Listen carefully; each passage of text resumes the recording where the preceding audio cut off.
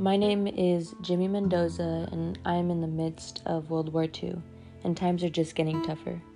I live with my parents and grandparents who are immigrants from Mexico.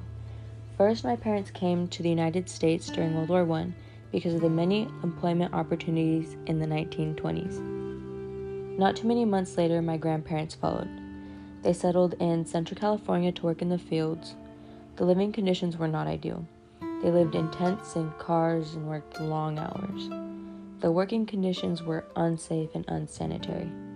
During the Great Depression in 1929, jobs dried up, in which my family was very fortunate to keep their jobs.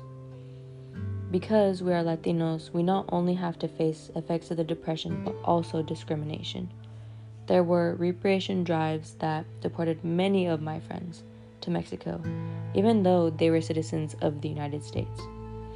Many of the white Americans see us differently because we speak different languages, have darker skin tones, and overall look very different from them. Because of our differences, some believe they are better than us and do not treat us fairly.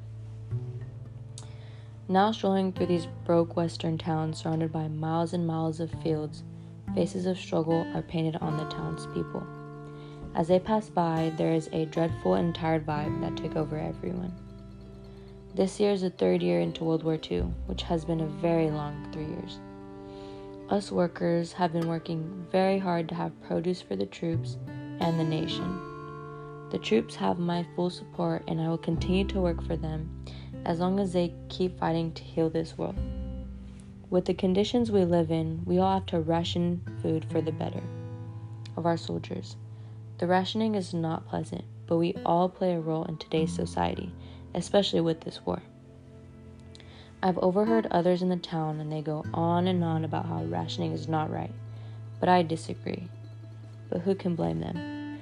The low pay, long hours, and long work does not help. At the start of the day, I am up before the sun is. On my way to work, I pick up my friends who work with me, and we all start our hours early because it gets very hot here in the Central Valley.